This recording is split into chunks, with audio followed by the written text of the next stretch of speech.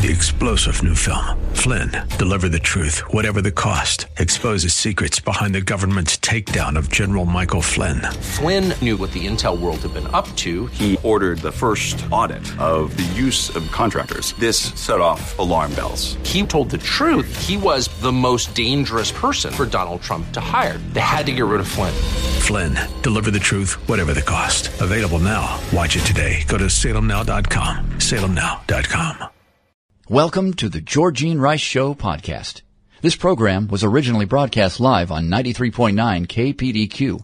We hope you enjoy the show. Well, good afternoon and welcome to the Monday edition of the Georgene Rice Show. James Blend is producing, Sam Moppin engineering, and we're glad to have you with us. We'll be talking with Joni Militich. She is with Prep for Kids, the Portland release time education opportunity that's shaping kids' hearts for life, giving them access to biblical instruction in the middle of the workday. Well, the school day for them. Anyway, there are opportunities to partner, to enroll, or to give, and we'll talk more about that with her in the second hour of today's program. Also referencing a popular singer who regrets her abortion experience and felt that she was led by the Holy Spirit to make that public.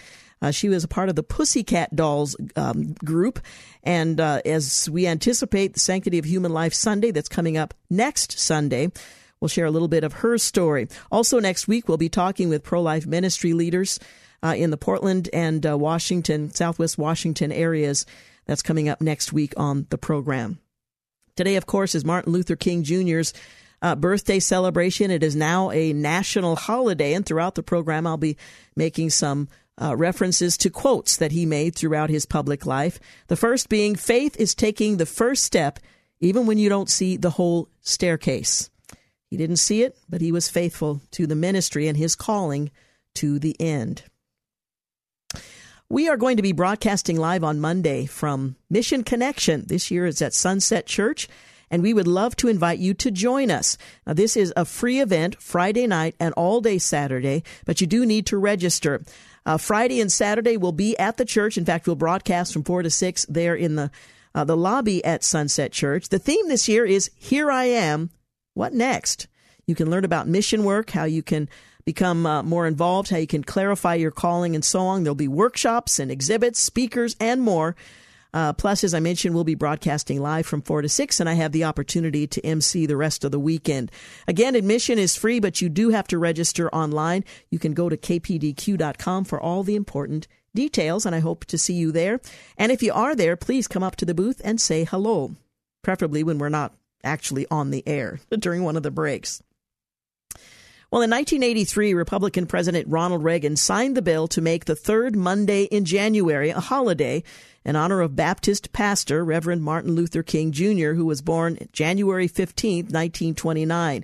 He was a Baptist preacher like his brother, Reverend A.D. King, pastor of Mount Vernon First Baptist Church in Noonan, Georgia, and like his father, Reverend Daddy King, Martin Luther King Jr., or I should say Martin Luther King Sr., who was pastor of Ebenezer Baptist Church in Atlanta, Georgia. Reverend King attended Booker T. Washington High School in Atlanta from 42 to 44. In 1944, he attended Morehouse College in Atlanta, the college founded after the Civil War by Baptist minister Reverend William Jefferson White. And originally named Atlanta Baptist College, it was renamed after Henry Lyman Morehouse, secretary of the American Baptist Home Mission Society. At Morehouse, King was a member of the debate team, student council, glee club, sociology club, and ministers union. In 1948, he became a student at Crozier Theological Seminary in Upland, Pennsylvania. He graduated with a Bachelor's of Divinity degree in 1951. While a theological student, he attended Calvary Baptist Church in Chester, Pennsylvania. In 1954, he became pastor of Dexter Avenue Baptist Church in Montgomery, Alabama. In 1960, he became co-pastor with his father of Ebenezer Baptist Church in Atlanta. King formed the Southern Christian Leadership Conference. He stated, "I see Israel as one of the great outposts of democracy in the world, as a marvelous example of what can be done, how desert land can be transformed into an oasis of brotherhood and democracy," end quote. Peace for Israel means security, and that security must be a reality. I solemnly pledge to do my utmost to uphold the fair name of the Jews. Reverend King was awarded the Nobel Peace Prize in 1964. In his acceptance speech in Oslo, Norway, He acknowledged at that time profound recognition that nonviolence is the answer to crucial political and moral question of our time, the need for man to overcome oppression and violence without resorting to violence and oppression. On the 16th of April, 1963, he wrote, "As the Apostle Paul carried the gospel of Jesus Christ, so am I compelled to carry the gospel. One day the South will know that when these disinherited children of God sat down at lunch counters, they were standing up for what is best in the American dream and for the most sacred values in our Judeo-Christian heritage." Reverend Martin Luther King Jr., as well as South African Archbishop Desmond Tutu, were influenced by the German church leader Dietrich Bonhoeffer, who resisted Hitler's National Socialist Workers' Party. Bonhoeffer was himself influenced by the black preacher Adam Clayton Powell, Sr., pastor of Harlem's Abyssinian Baptist Church, once the largest Protestant church in America. Reverend Martin Luther King Jr. was also influenced by Henry David Thoreau, who wrote in his book, In Civil Disobedience, 1849, that government is best which governs least. Reverend King was influenced by Booker T. Washington, having attended the high school named for him. Booker T. Washington founded Tuskegee Institute in Alabama and wrote Up from Slavery in 1901, in which he stated, "I resolved that I would permit no man, no matter what his color might be, to narrow and degrade my soul by making me hate him. With God's help, I believe that I have completely rid myself of any ill feeling toward the Southern white man for any wrong that he may have inflicted upon me, upon my race. I pity from the bottom of my heart any individual who is so unfortunate as to get into the habit of holding race prejudice."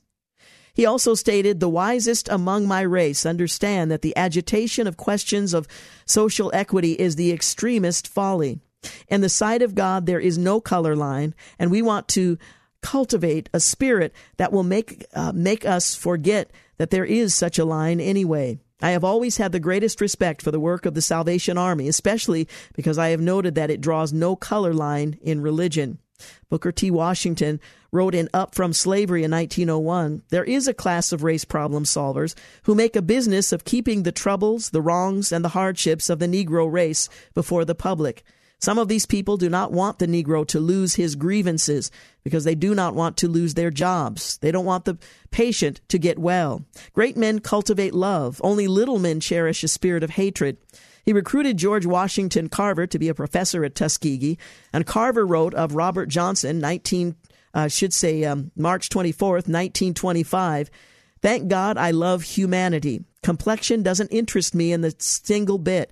George Washington Carter wrote to YMCA official Jack Boyd in Denver of March of 1927, "Keep your hand in that of the Master, walk daily by his side, so that you may lead others into the realms of true happiness, where a religion of hate, which poisons both body and soul, will be unknown, having in its place the golden rule way, which is the Jesus way of life, will reign supreme." Becoming internationally renowned, George Washington Carver received letters from leaders around the world, including Mahatma Gandhi, with whom he corresponded from 1929 to 1935, addressing him, "My beloved friend, Mr. Gandhi."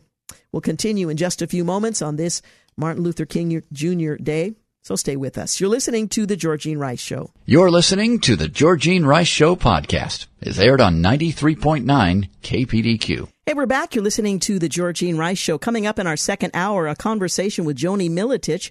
She's with Prep for Kids. We'll bring you the latest post-pandemic and the impact that has had and what's happening with the ministry today, how you might come alongside and help. We've been talking about Martin Luther King Jr. Day and some of his influences. I mentioned that George Washington Carver was among them. He received letters from leaders around the world, including Mahatma Gandhi, with whom he corresponded for a number of years. Gandhi's insistence on nonviolent protests helped India gain its independence from Great Britain in 1947. The United Nations designated Gandhi's birthday, the 2nd of October, as International Nonviolence Day. He wrote in his autobiography of an incident on a ship with 800 passengers traveling from India to the Natal province in South Africa. When some passengers learned that Gandhi was aboard, They grew furious. As he was disembarking, they punched him, kicked him, threw stones at him, but he refused to retaliate and kept walking. He was finally rescued when the wife of the town's police superintendent opened her parasol and stood between him and the mob.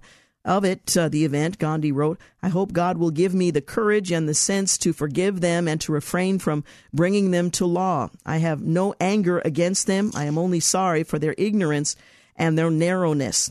I know that they sincerely believe that they are what they are doing today is right and proper. I have no reason, therefore, to be angry with them," end quote. Well, he'd read the Gospels, starting with Jesus' Sermon on the Mount, and it went straight to his heart, he says. While practicing law in South Africa in 1893 to 1914, he went to visit a church, but the usher refused to let him in because of his race. Needless to say, it didn't leave a good taste in his mouth. Well, later, missionary E. Stanley Jones asked him, "Mr. Gandhi, though you quote the words of Christ often, why is it that you appear to so adamantly reject becoming his follower?" Gandhi replied, "Oh, I don't reject Christ. I love Christ. It's just that so many of you Christians are so unlike him. If Christians would really live according to the teachings of Christ as found in the Bible, all of India would be Christian today," end quote. Historian Will Durant wrote of Gandhi in The Story of Civilization, "He did not mouth the name of Christ, but acted as if he accepted every word of the Sermon on the Mount.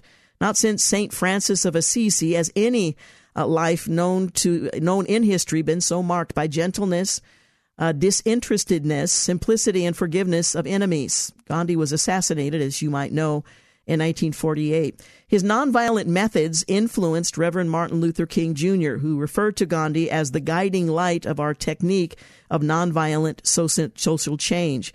Reverend King left on a 5-week tour of India in February of 1959. He met Prime Minister Nehru, and he toured the country. Afterwards, the king reflected, "Since being in India, I am more convinced than ever before that the method of nonviolent resistance is the most potent weapon available to oppressed people in their struggle for justice and human dignity." In a real sense, Mahatma Gandhi embodied in his life certain universal principles that are inherent in the moral structure of the universe, and these principles are as inescapable as the law of gravitation. The king wrote, "Mahatma Gandhi was the first person in human history to lift the ethic of Jesus Christ above mere interaction between individuals and make it into a powerful and effective social force on a large scale." In 1984, President Ronald Reagan mentioned Reverend King in his remarks at the annual convention of the National Association of Evangelicals meeting at the Hyatt Regency Hotel in Columbus, Ohio. During the civil rights struggle of the 50s and early 60s, millions worked for equality in the United States. Civil rights leader like Dr. Martin Luther King based all their efforts on the claim that black or white, each of us is a child of God, and they stirred our nation to the very depths of its soul. In 1957, Reverend Dr. Martin Luther King attended the Billy Graham Crusade in New York City. Graham wrote in his autobiography, "One night, civil rights leader Dr. Martin Luther King, whom I am pleased to count a friend, gave an eloquent opening prayer at the service. He also came at my invitation to one of our team retreats during the crusade to help us understand the racial situation in America more fully. Becoming friends, Billy Graham shared a conversation with Reverend King. His father, who is called Big Mike, called him Little Mike. He asked me to call him just plain Mike. Reverend King credited Billy Graham with reducing racial tension, as Graham even canceled a 1964 tour of Europe to preach crusades in Alabama, allowing the gospel to bring healing between the races. Billy Graham stated, "Jesus was not a white man. He was not a black man. He came from that part of the world that touches Africa and Asia and Europe. Christianity is not a white man's religion, and don't let anybody ever tell you that it's a white or black. Christ belongs white or black. Christ belongs to all people. He belongs to the whole world." Billy Graham wrote, "My study of the Bible leads me eventually to the conclusion that not only was racial inequality wrong, but Christians especially should demonstrate love toward all peoples." Martin Luther King Jr. wrote, "Had it not been for the ministry of my good friend Dr. Billy Graham, my work in civil rights movement would not have been as successful as it has been." In January of 1997, Billy Graham delivered the invocation just prior to the second inauguration of President Bill Clinton, stating, "O Lord, help us to be reconciled first to you and secondly to each other. May Dr. Martin Luther King's dream finally come true for all of us. Help us to learn our courtesy to our fellow countrymen that comes from the one who taught us that whatever you want me to do for you, do to you, do also to them. In proclaiming 1990 the International Year of the Bible, reading President George Herbert Walker Bush stated, "The historic speeches of Abraham Lincoln and Dr. Martin Luther King Jr. provide compelling evidence of the role Scripture played in shaping the struggle against slavery and discrimination." On February 16th in 2002, Dr. James Dobson addressed some 3,500 attendees at the National Religious Broadcasters Convention, in which he says, "Those of you who do feel that the church has no responsibility in the cultural area, suppose it were 1963 and Martin Luther King is sitting in the Birmingham jail and he is released, and he goes to a church, yes, a church, and from that church comes out into the streets of Birmingham and marches for civil rights. Do you suppose that is a violation of the separation of church and state?" In his address in Montgomery, Alabama, December 31st, 1955, Martin Luther King declared, "If you will protest courageously and yet with dignity and Christian love, when the history books are written in future generations, the historians will have to pause and say, 'There lived a great people, a black people who injected new meaning and dignity into the veins of civilization.'" End quote. Dr. King said in August of 1963, "Now is the time to open the doors of opportunity to all of God's children. In the process of gaining our rightful place, we must not be guilty of wrongful deeds. Let us not seek to satisfy our thirst for freedom by drinking from the cup of bitterness and hatred, which overflows today. We must forever conduct our struggle on the high plane of dignity and discipline. We must not allow our creative protest to denigrate into physical violence." On April 16, 1963, Reverend King wrote, "I must make two honest confessions to you, my Christian and Jewish brothers. I stand in the middle of two opposing forces in the Negro community. One is a force of complacency. The other is a force of that foments hatred, and it comes perilously close to advocating violence. It is expressed in the various black nationalist groups that are springing up across the nation, the largest and best known being Elijah Muhammad's Muslim movement. This movement is made up of people who have lost faith in America, who have absolutely repudiated Christianity, and who have concluded that the white man is an incorrigible devil. I have tried to stand between these two forces, saying that we need to emulate neither the do-nothingism or the complacent, nor the hatred of the black nationalist, for there is more excellent way of love and nonviolent protest. I am grateful to God that through the influence of the Negro Church, the way of nonviolence became an integral part of our struggle. He proclaimed in August of 1963, "I have a dream that one day this nation will rise up and live out the true meaning of its creed.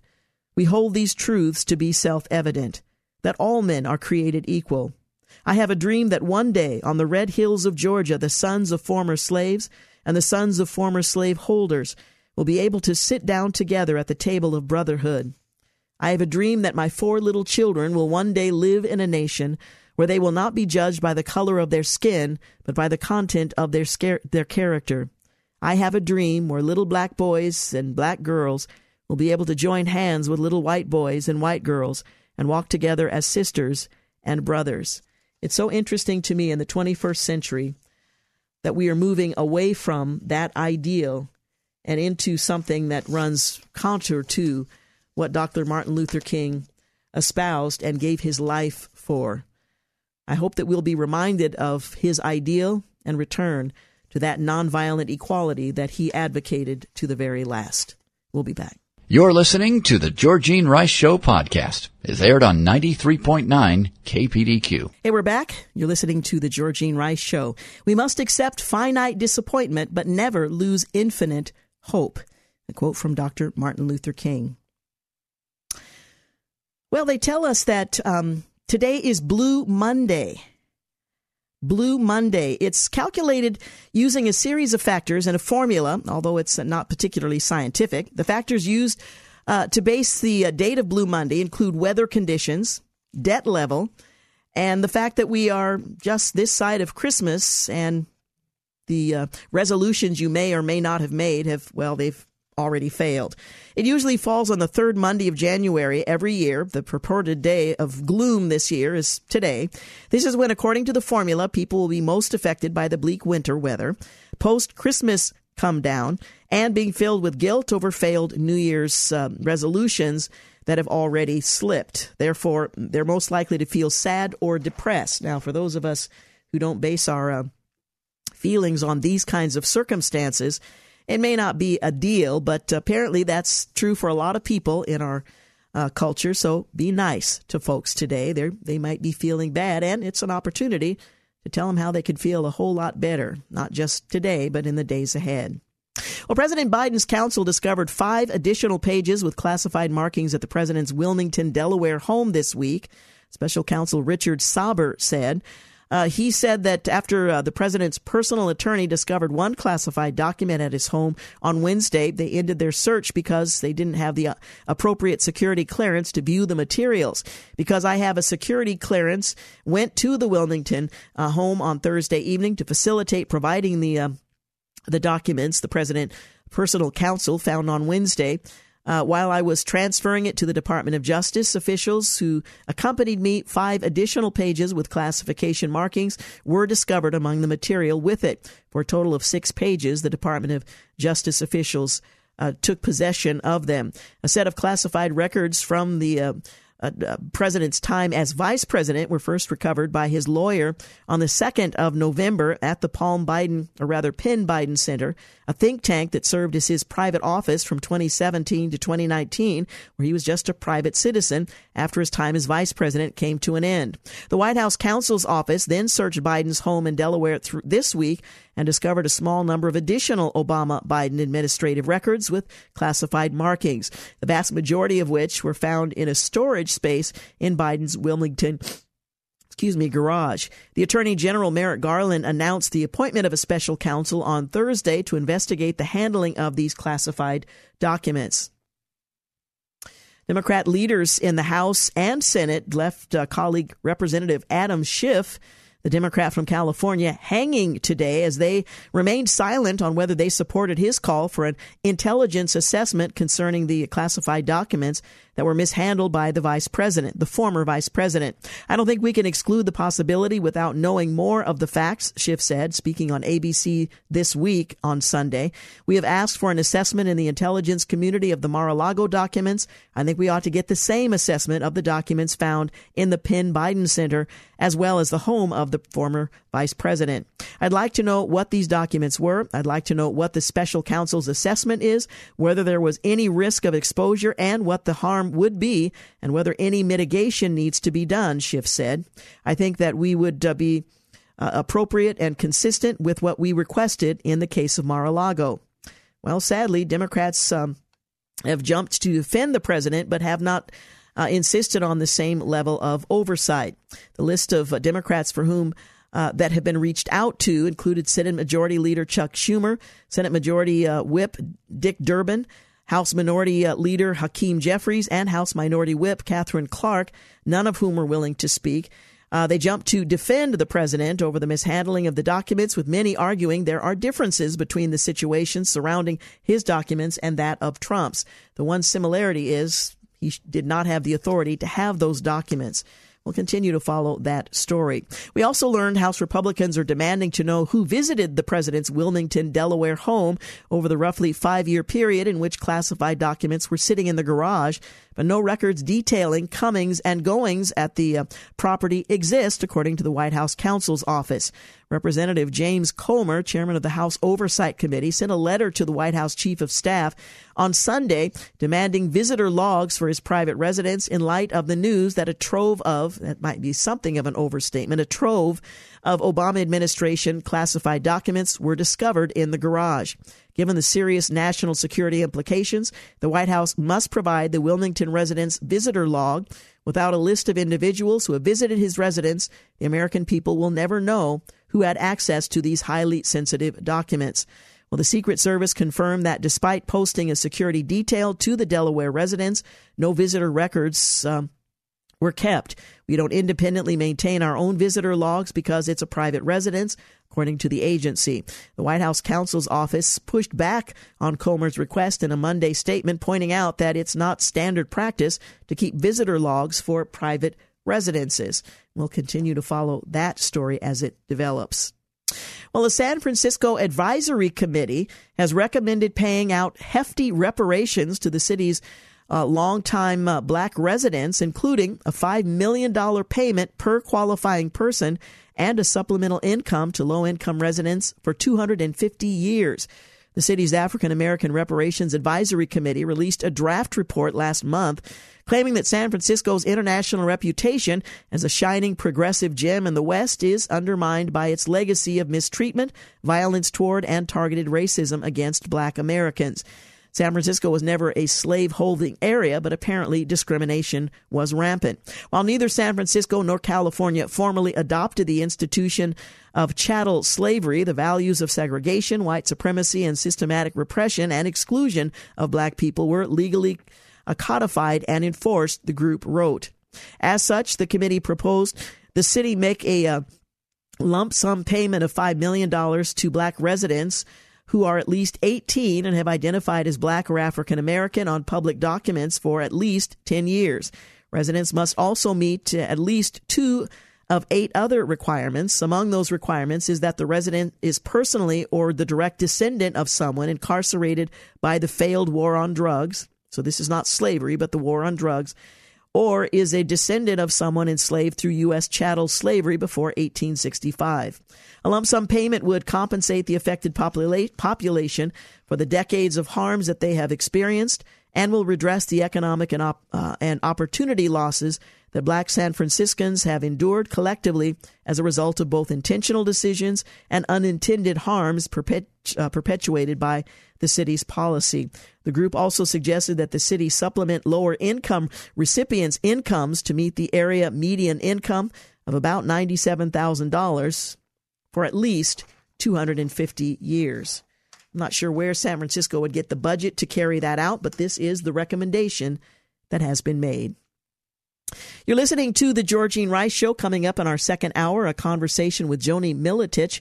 She's with Prep for Kids, the Portland Release Time education program that's shaping kids' hearts by bringing Christian education, biblical teaching during the school week. We'll talk more with her in the 5 o'clock hour. You're listening to the Georgene Rice Show podcast. It's aired on 93.9 KPDQ. Hey, we're back. You're listening to the Georgene Rice Show.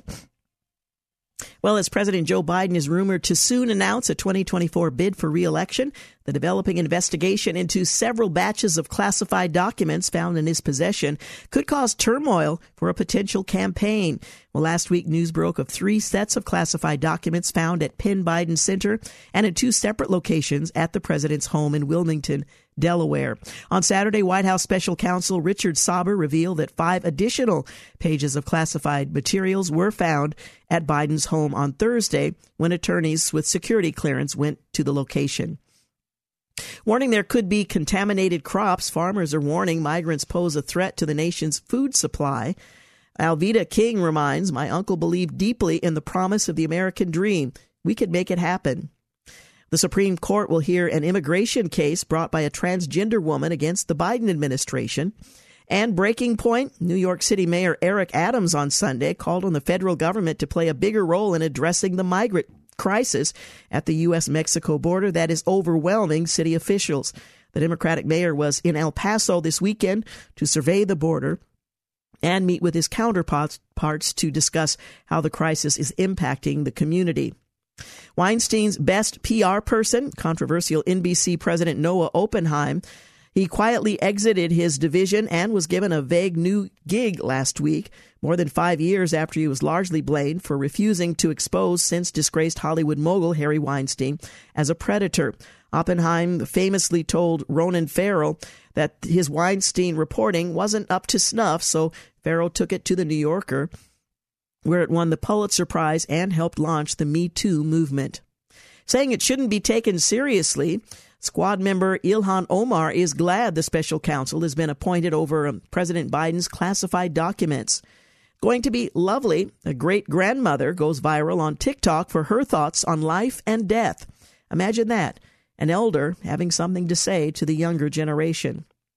Trey Gowdy points out that many media outlets are downplaying the president's classified documents debacle, and Mark Levin says either the National Archives lied through its teeth or it hasn't kept track of classified documents from the Obama era. Additional classified documents have been found. Republicans favor McCarthy as Speaker. According to National Review, a majority of Republicans support Kevin McCarthy's election to the House speakership. Despite the chaos surrounding his speakership race, 59% of Republicans approve of his election, 21% disapprove. Though McCarthy only recently became Speaker of the House, 42% of Republicans approve of how he's handling his position so far. Just 1 in 8, or 12%, disapprove of how he's handled the role in the few days he's held it.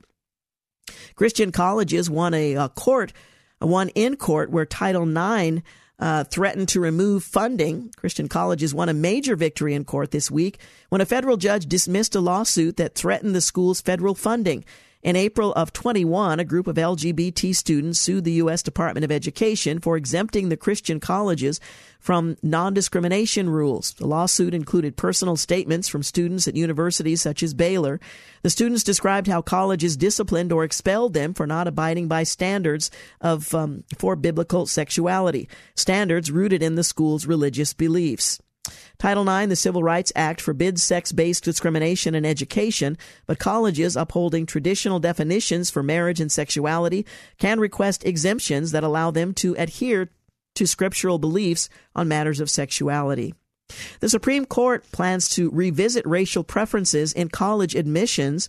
The Supreme Court is revisiting the issue in higher education. The last time it did so, in 2016, it upheld them by a 4-3 vote. All 3 dissenters are still on the court, along with 3 new conservative colleagues. In this term's cases involving Harvard and the University of North Carolina, Students for Fair Admissions asked the justices to hold the racial preference violate Title VI of the Civil Rights Act of 1964, and when practiced by public institutions, the 14th Amendment. Common expectation is that they will do so and definitively overturn 45 years of precedents permitting colleges and universities to discriminate in the interest of achieving the educational benefits of a diverse student body.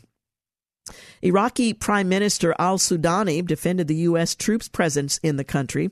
Iraqi Prime Minister defended the U.S. presence and set no timetable for their withdrawal, signaling a less confrontational posture toward Washington early in his term than his Iran-backed political allies have taken. Until now, Mr. Sudani had been publicly silent about his views on keeping U.S. forces in Iraq, saying only that they would consult Iraqi commanders. Some Iranian militia leaders and Mr. Sudani's supporters in parliament are pressing him to reconsider the U.S. presence. This has left Biden administration officials unsure about the future of around 2,000 American troops in Iraq and a separate multinational training force under NATO command. A Florida judge has allowed Ron DeSantis' Stop Woke Act to remain in place. The federal judge ruled that the Florida governor did not violate a court order regarding the state's Stop Woke Act, which prohibits colleges from promoting critical race theory lessons and targets other woke concepts prevalent on higher education campuses. According to a survey of 20,000 students across 55 colleges, there is a liberal bias within higher education. 50% of college students identified as liberal compared to 26% who are conservative. Former NBA player Enes Kanter Freedom makes Turkey's terrorist list for criticizing the country's human rights practices.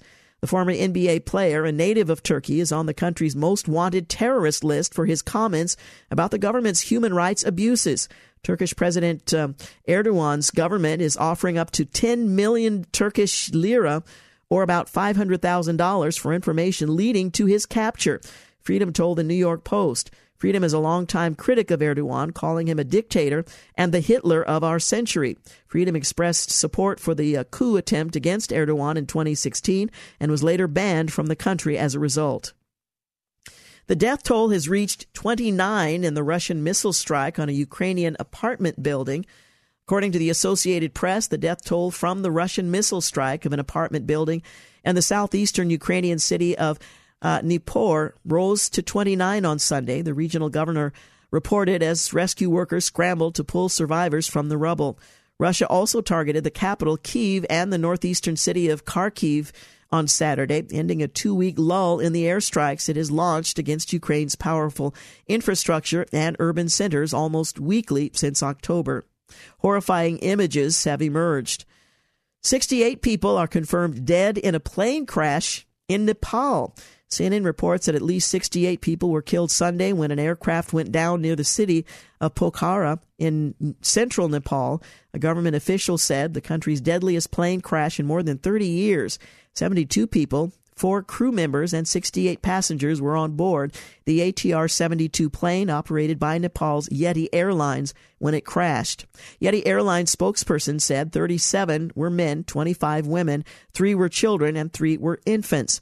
Nepal's Civil Aviation Authority reported a deadly plane crash killed at least 68. Rescuers are searching for survivors. Men are undergoing vasectomies to oppose overturning Roe v. Wade rather than taking responsibility. Liberal men are getting vasectomies in record numbers to protest abortion bans across the country in the wake of the Dobbs decision overturning Roe v. Wade. Now, is that really a protest, or is that just self-interest? Reports of increased numbers have been coming in over the last 6 months following the summer ruling from the Supreme Court. In fact, reports began surfacing after Texas became the first state to successfully ban abortions in late 2021. They offer a form of permanent birth control for men, and roughly 500,000 are performed every year in the United States. President Biden comes after pistol braces. In the latest move infringing on America's Second Amendment rights, the Biden administration announced a new Bureau of Alcohol, Tobacco, Firearms, and Explosives rule, banning pistol stabilizing braces. The ATF's new rule asserts that a stabilizing brace effectively turns a pistol into a rifle and is therefore regarded as an illegal short-barrel firearm. The new rule requires any pistols with attached stabilizing braces to be registered within 120 days. You're listening to The Georgene Rice Show. We've got news and traffic coming up at the top of the hour. And in the second hour, a conversation with Joni Militich with Prep for Kids. We'll be back. You're listening to The Georgene Rice Show podcast. It's aired on 93.9 KPDQ. Hey, welcome to the second hour of The Georgene Rice Show. Coming up in our next couple of segments, a conversation with Joni Militich. She is with the Prep for Kids, the Portland Release Time Bible Education, Shaping Kids' Hearts. And we're going to talk with her about the status of this ministry and how you can come alongside and help. And there are a number of ways to do that. We'd also like to encourage you to enroll if you have youngsters, either sons, daughters, grandkids, neighborhood kids. We'll fill you in on all the important details, as well as how to reach them should you want to follow up. Also want to remind you, coming up this Friday night and Saturday, Mission Connection 2023. This year, the theme is Here I Am, What Next? You can learn more about the mission work that's going on all around the globe, how you can become involved, refine your calling. There'll be exhibitors and workshops, speakers, a lot going on this weekend, and we hope you will join us. As is always the case, admission is free, but you do need to register online. You can start at kpdq.com, and we hope to see you there. We'll be broadcasting from 4 to 6 on Friday, so if you happen to be in the area, do stop by and say hello, preferably when we're off mic, but that's coming up this Friday and all day Saturday. Well, on Friday, Treasury Secretary Janet Yellen sent a letter to Congress and specifically to House Speaker Kevin McCarthy, alerting that she was acting to take certain extraordinary measures to prevent the United States from defaulting on its obligations. She noted that the U.S. government would hit its debt limit this coming Thursday, that's 3 days from today, and warned that it was critical that Congress act in a timely manner to increase or suspend the debt limit. Yellen was unable to estimate the length of time these emergency measures would allow the U.S. government to keep up its obligations, but failure to meet the government's obligations would cause irreparable harm to the U.S. economy, the livelihoods of all Americans, and global financial stability, end quote. Raising the debt ceiling has been a regularly repeated crisis for lawmakers, wherein Democrats continually warn of catastrophic consequences should the debt limit not be raised. This time it's Social Security, Medicare, and military salaries. And like clockwork, White House Press Secretary Karine Jean-Pierre insisted that Congress is going to need to raise the debt limit without condition. Well, she further asserted that there should be no negotiation over it. Well, in 2021, Congress raised the federal debt ceiling to $31.4 trillion. And thanks to some in Washington and the spending spree we've most recently witnessed, that ceiling has been hit yet again. Meanwhile, Republicans have repeatedly called for government spending cuts, with House Majority Leader Steve Scalise noting, at the same time you're dealing with a debt limit, you're also putting mechanisms in place so that you don't keep maxing it out, because of if the limit gets raised, you don't go to the store the next day and just max it out again. You start figuring out how to control the spending problem, end quote. Indeed, Americans are currently suffering under a 40-year high inflation rate thanks to government overspending. The solution is simple, although not simple to implement. The federal government needs to stop spending money it doesn't have. Well, no visitor logs exist for the president's Wilmington home, the site of the classified documents discovery. At least one of the two sites, White House counsel's office has confirmed. And Democrat Mayor Eric Adams is demanding action from President Biden after seeing the border crisis firsthand. Hunter Biden has asked a court to deny his estranged 4-year-old daughter from taking his surname. The Trump administration has been fined $1.6 million for tax fraud, and Biden and the media taunt struggling Americans by insisting 6.5% inflation. Well, that's a good thing. On the road to zero, more states are phasing out the income tax. And the country's biggest school districts are explicitly hiding kids' gender transitions from their parents. China reports a huge rise in COVID deaths after the World Health Organization criticized Beijing for heavily undercounting. And the University of Alabama basketball player Darius Miles is among two charged with capital murder and the shooting death on the Strip. Well, Texas medical schools have been hit with a lawsuit for allegedly discriminating based on race, sex, and nationality. Well, on this day in history, 27 BC, Caesar Augustus, and no, I was not present at the time, although I may bear the aging image. Caesar Augustus is declared the first emperor of the Roman Empire by the Senate. So on this day in here, we know the day and the year. That's pretty extraordinary. 1547, Ivan of Russia, better known as Ivan the Terrible, is crowned Tsar. 1865, Union Major General William T. Sherman. He decrees that 400,000 acres of land in the South would be divided into 40-acre lots and given to former slaves. Well, that order, later revoked by President Andrew Johnson, is believed to have inspired the expression 40 acres and a mule. 1920, Prohibition begins in the United States as the 18th Amendment to the U.S. Constitution takes effect, 1 year to the day after its ratification. It would later be repealed by the 21st Amendment. 1978, NASA names 35 candidates to fly on the space shuttle, including Sally K. Ride, who would become America's first woman in space, and Guyon S. Bluford, Jr., who would become America's first black astronaut. 1991, the White House announces the start of Operation Desert Storm to drive Iraqi forces out of Kuwait. Allied forces would prevail in February of the same year, the 28th.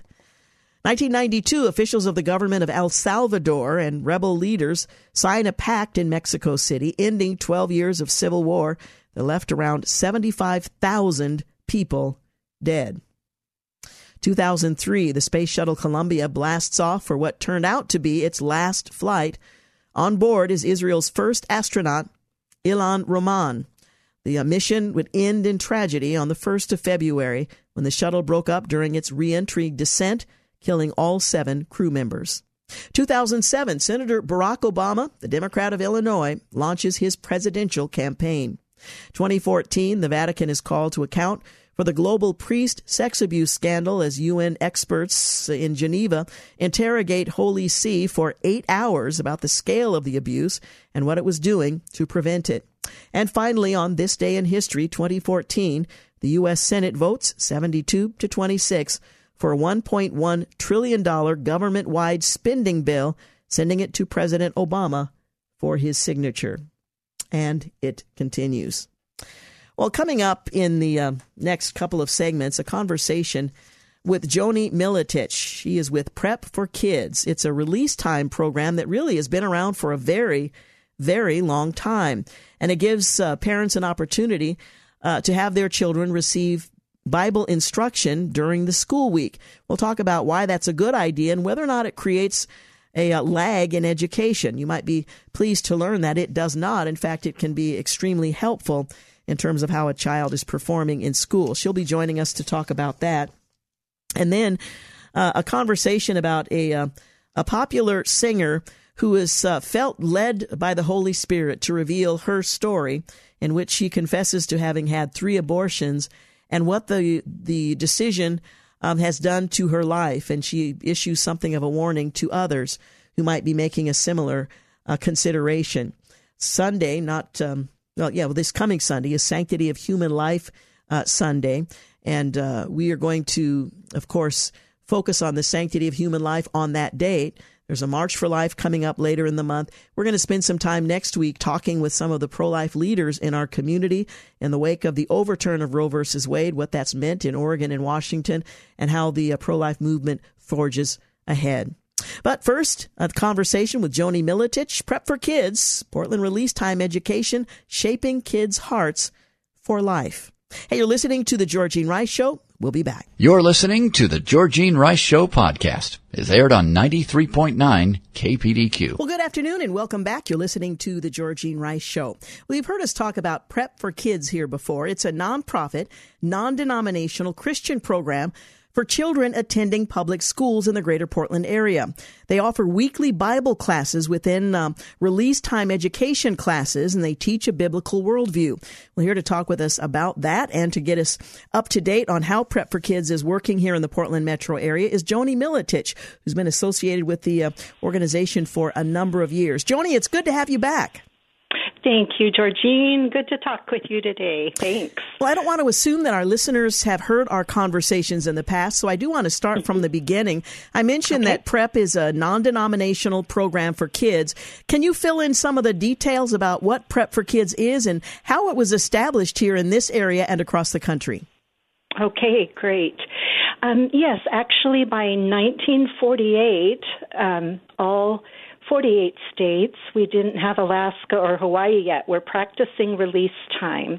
And in the early 50s, the Supreme Court codified it to protect it and direct it. And in Oregon, actually, since 1931, students could be released for religious instruction during their academic schoolwork. Our organization serves Multnomah and Washington and Clackamas counties, the Tri-City area here.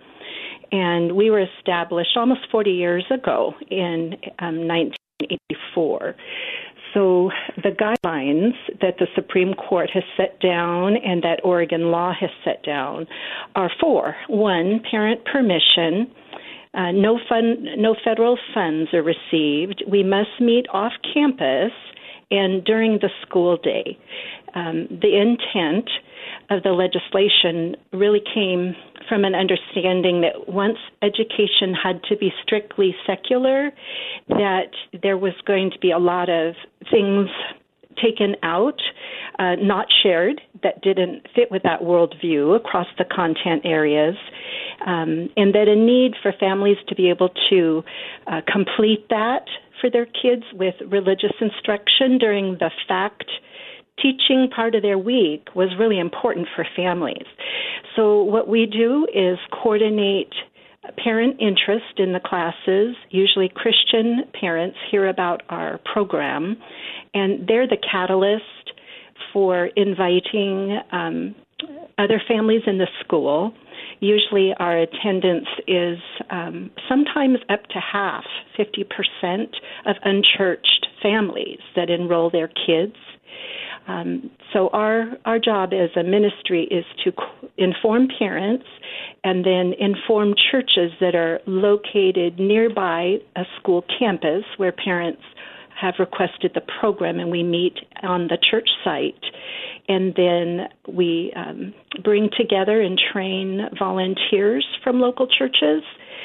And those are the three prongs: a place to meet, parents that enroll their kids, and the volunteers. And sometimes that all grows out of one congregation that sees the vision of this and the outreach opportunity in their community. And sometimes the church and the volunteers and the attending parents are all from various places in that local area that come together. It's so amazing considering that this is an opportunity that is extended. And I would imagine some of our listeners are wondering, why during school hours? Now, kids are in school for more hours than they are virtually anything else. Why during school hours? And especially in a time when there's concern about the pandemic's impact on their academic achievement. Yes, good question. The law itself, legislators felt like it was important for moral development and the overall well-being of kids to have a spiritual track in their education. So it's interesting to me that this law didn't come out of churches, but came out of legislatures that realized that we are spirit, not just material people. But during the school day, I think had two intents as I've studied it. One, they wanted the nature of the class to be instruction. And during the school day, kids are not, they come to the classes in a learning mindset. We're able to really structure a systematic Bible program that way, that year by year builds if they can stay in the program. So the nature of the class was one. It's not a club, it's a class. And secondly, they wanted everyone to be able to access it. And after school, there's transportation issues for many families that they knew would limit everybody having this equal right. The other thing we have discovered is that the schools themselves are now basically serving breakfast, lunch, and dinner, and they have extensive after-school programs. And it's been, for the last years, very difficult to have an after-school program because they have so much they are running and organizing. They really don't need various outside groups renting rooms to have other things going on. So there's the cost after school. There's the fact that the intent of the law was to serve everyone. And, So one other thing I would add to that, though, Georgine, is we've seen that we have the kids for 1 hour out of their 30-hour week, basically. And we had gone before COVID to largely holding those classes during lunch and the one recess after lunch. So there wasn't any missed work. But even for the schools that cleared a different time slot, we don't meet during core classes. And I think partly just because it's God's Word we're talking about here, there's been studies done, and we can verify those in our experience, that the kids that attend prep have a settledness in behavior, and their academics usually improve. And so that's just, I think, some of the fruit of God's Spirit in their lives, bringing some stability and security there, even if they're kids that are just seeking and learning for the first time. We had one school just a couple of years back, and when our team showed up to take the kids out for class, the school secretary said, well, you have another enrollee this week, a new permission slip, but we really don't think you should take this child because he's throwing furniture in his classroom. He's not in control, and we just don't think you should take him to your Bible class. And our teacher said, oh, his parents have enrolled him. We're going to give this a shot. And from day one, he was at peace and sat and learned every day he came out of the school for our classes. That's how he behaved. And there's no explanation for that except that the Lord's Spirit and His Word are moving among these kids. And I believe that because it's in the academic framework for them. For kids, facts live at school, and sometimes we struggle a bit helping them connect what happens at Sunday with their fact world, that God He's the central fact. He's the linchpin, and He's the one that really helps the pieces, the facts in life fit together. But when they are in a different environment that's largely now hostile to their faith, and then when they come for that hour under the ministry of the Spirit and the Word, I believe they really resonate with this is the authority of that Scripture, and the Spirit of God just has that immediate kind of light and dark contrast that's going on for them, because kids have a sense for authenticity, and they pick up on things, and that 1 hour is really a powerful experience we've found. We're talking about Prep for Kids. It's a tremendous opportunity for families to have their kids get some instruction from the Scriptures. And we'll continue our conversation with Joni Miletich in just a moment. But we also want to let you know that we'll be giving you information on how to connect, if you'd like to volunteer, if you'd like to give. All of that coming up when we return. You're listening to The Georgene Rice Show. You're listening to the Georgene Rice Show podcast. It's aired on 93.9 KPDQ. Hey, welcome back. You're listening to the Georgene Rice Show. I'm continuing my conversation with Joni Miletich. She's with Prep for Kids. It's a Portland release time education program, and it's shaping kids' hearts for life. You have opportunity to partner with this ministry, to enroll if you have kids, grandkids, nieces, nephews, or neighbors you think would benefit, and of course they all will, and opportunities to give as well. Now, Joni, tell me how the pandemic and the fact that children were isolated for a period of time, how was that impacted in all of the areas that we've been talking about, partnering, enrolling, and giving with Prep for Kids moving forward? Mm-hmm. Yes. I would say the words in our minds as we look toward next fall and what we're working on right now are next and new. I know that all of us, whether it's our personal lives, our churches, other ministries, know that a lot changed as we have reemerged from COVID.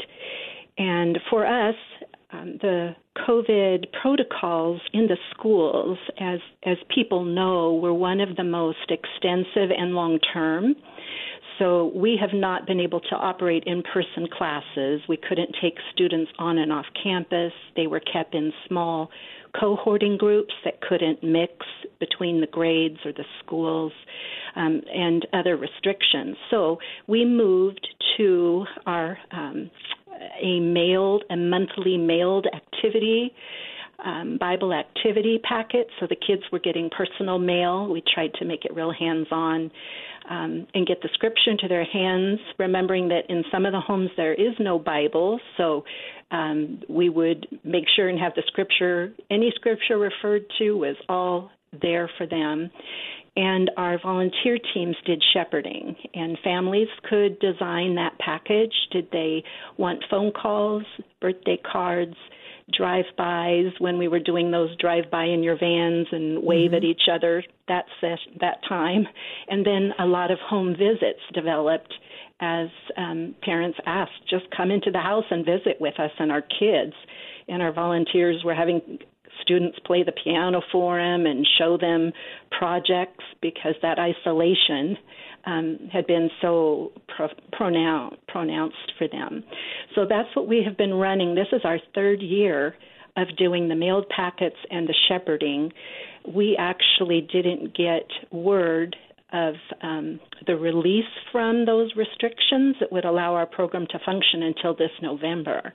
So that was obviously 3 months already into the school year. So we're continuing with the mailings and the shepherding, and are reconstituting, wanting to reconstitute our teams toward this coming fall. So what is key to us is to now center our classes where the parents have spread into some of these other schools.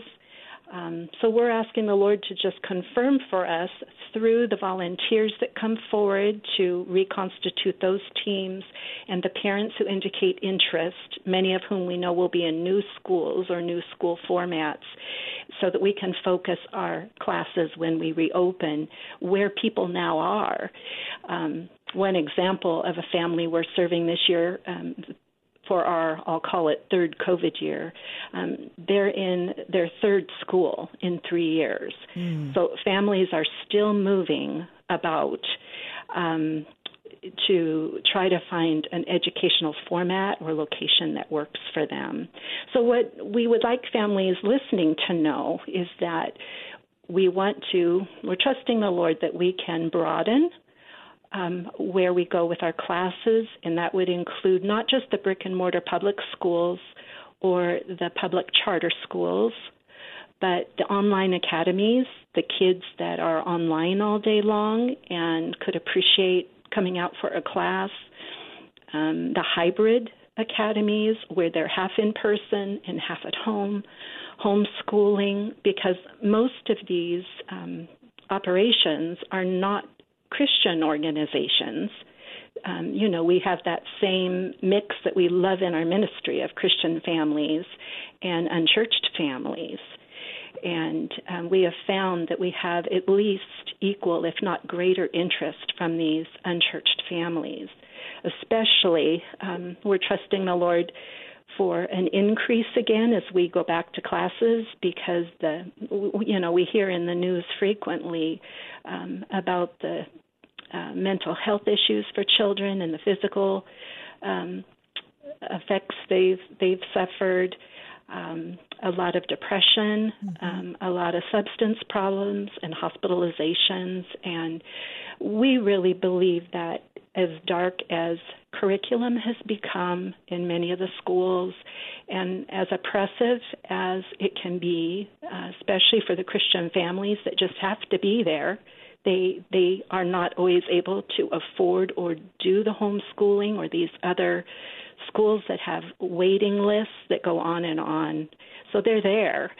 And we just really believe that with the needs of the time, that there can be a great response right now among families. And we know that the schools have the public schools have lost many families. Our enrolled families that I've already said are a mix of churched and unchurched have spread many directions. So if you would take any 10 families that were in one of our classes at one school, they now represent about 5 different locations. So our appeal is tell us where you are, because you have a new network that you're just getting to know of parents, and your children are just meeting new principals and new teachers, and allow us to support your children there and be an outreach, because I think even the schools understand that the needs of their families and their kids are they're in over their heads, and aren't we all? Yeah. Without the Lord, bringing healing to some of this brokenness. So what's the best way for a family that's listening today to connect with Prep for Kids, to enroll, to say, here we are, this is what we're hoping to do? What's the best way for them to do that? I would tell them they can call us, and our number is 503-281-7764. That's 503-281-7764, or drop us an email at prepoffice, P-R-E-P office, @gmail.com. They can learn more about us and download flyers and permission slips at prep4kids.org and learn more about us there.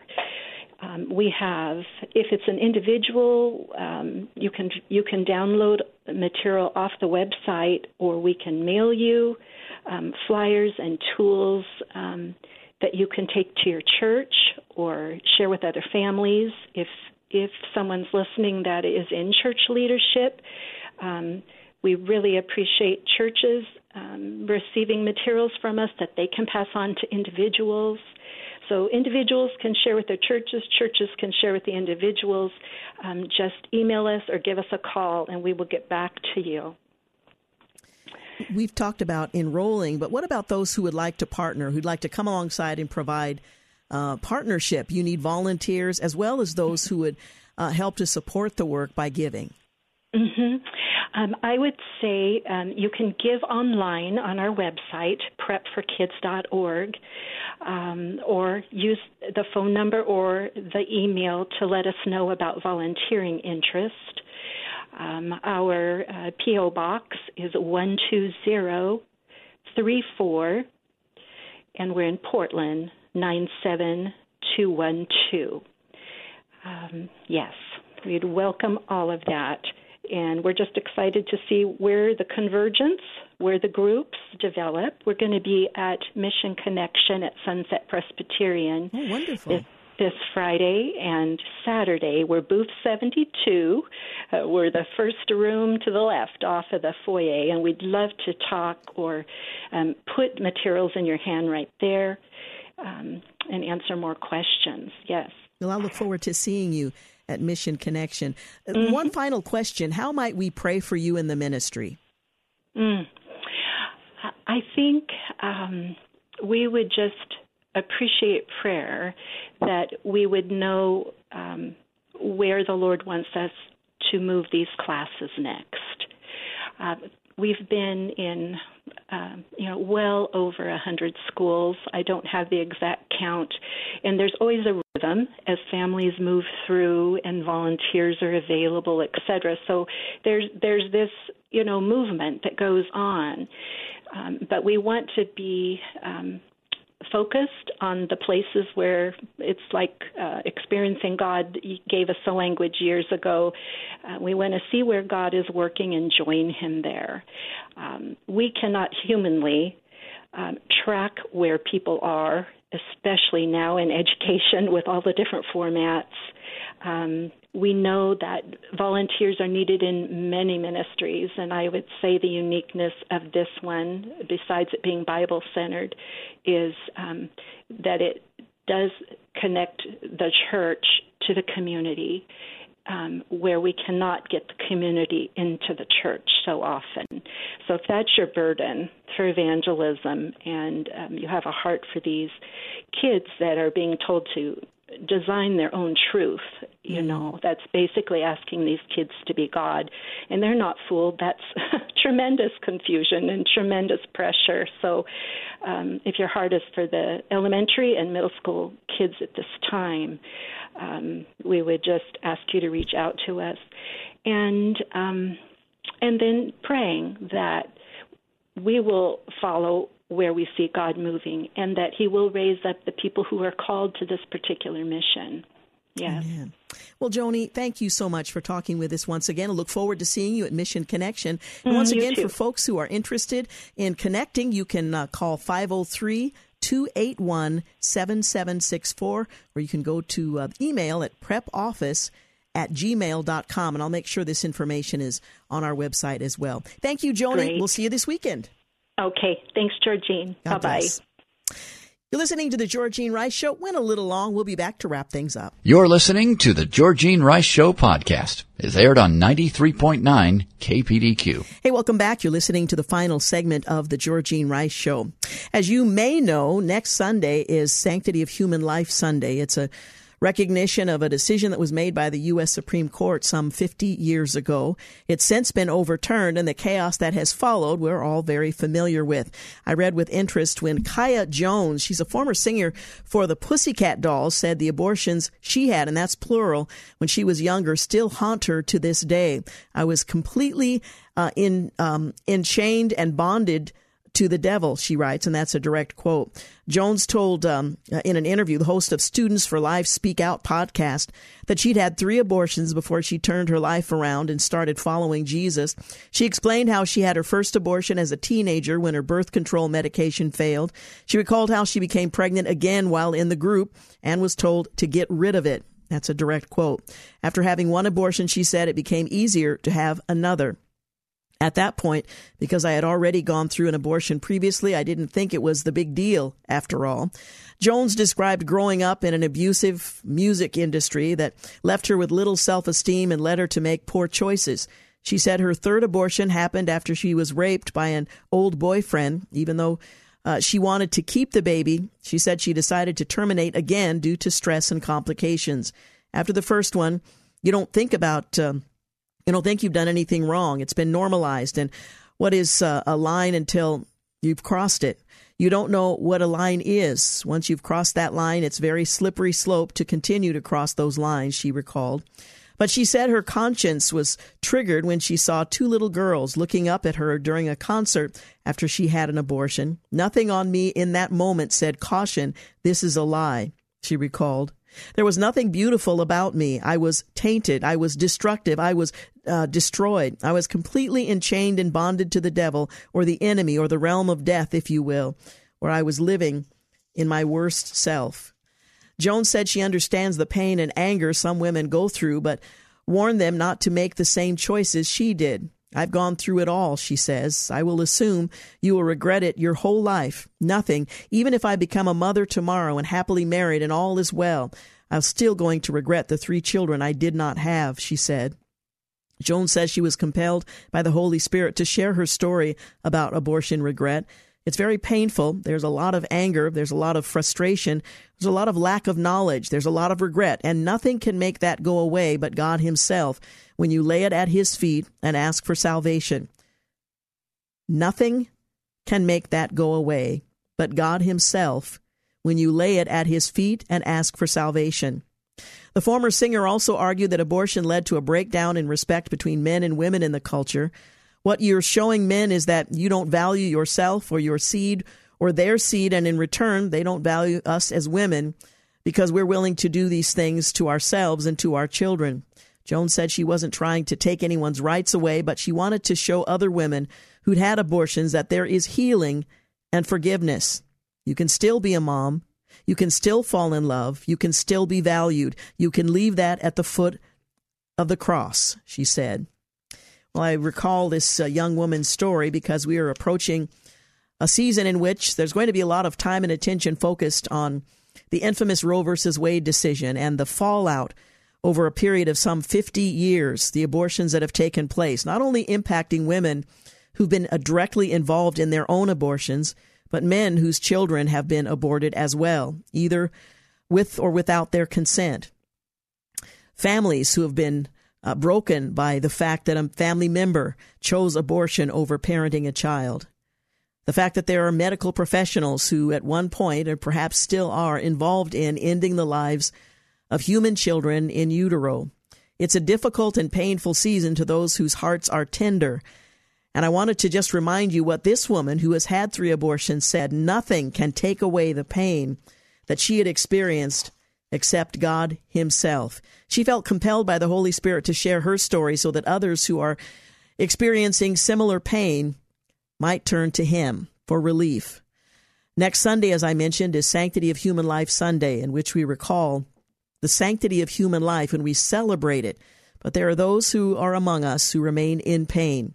Someone asked me some years ago, you have been involved in the pro-life movement for many, many years. Have you had an abortion? And I was grateful to say, no, I have not, but I recognize the pain that many women go through. I've been in the delivery room with a couple of women who were on the verge of having abortions and decided not to do so and carried their children to term, one to adoption, another to carry that child and to keep it for herself and to raise the child. It is such a difficult situation, and we would do well to be well informed, to be ready to encourage and come alongside those who struggle, and to be mindful of the fact that there are many among us who are hurting, some who have yet to confide in anyone that they've ever had an abortion, and they've carried that pain and burden alone.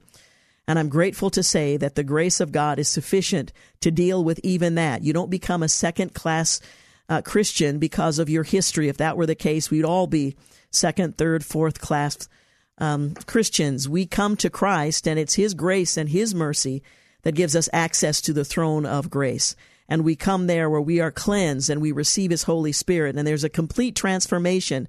So if this happens to be one area that you have stumbled in, one particular area, let me encourage you that God intends for you to live the fullness of salvation and life that He extends to all believers.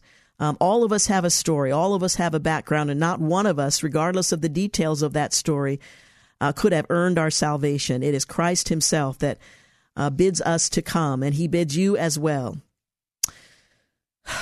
Again, Sanctity of Human Life Sunday. In fact, next week we'll be focusing a lot of our attention on the subject. We'll be talking with some local ministries in this area and looking at the history of abortion in this country and where we stand today in the wake of a now overturned Roe versus Wade.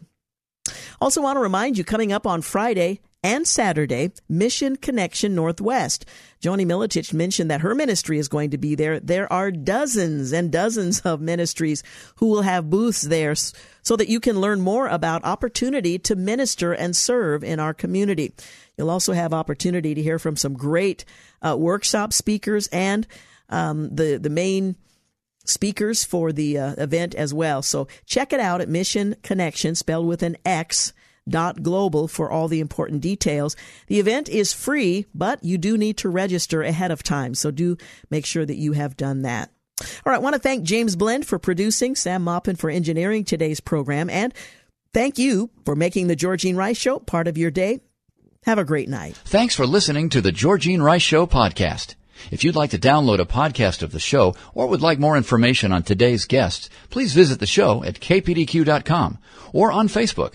Follow the show on Twitter at GRice Show and like us on Facebook. And join us live every weekday at 4 for more critical thinking for critical times on 93.9 KPDQ. 3-star General Michael J. Flynn, head of the Pentagon Intelligence Agency, knew all the government's dirty secrets. He was one of the most respected generals in the military. Flynn knew what the intel world had been up to. He understood its funding. He ordered the first audit of the use of contractors. This set off alarm bells. The explosive new documentary, Flynn, Deliver the Truth, Whatever the Cost, uncovers the facts behind this scandal. Flynn told the truth. He was the most dangerous person for Donald Trump to hire. I find out the worst enemy that I'm going to face in my life is right here in America. They took my assessment and they wanted me to change it. And I was like, I'm not changing it. They had to get rid of Flynn. With in-depth interviews, archival footage, and never-before-seen personal records of the man behind the headlines. I just felt like I was drowning. Flynn, Deliver the Truth, Whatever the Cost. Available now. Watch it today. Go to salemnow.com. salemnow.com.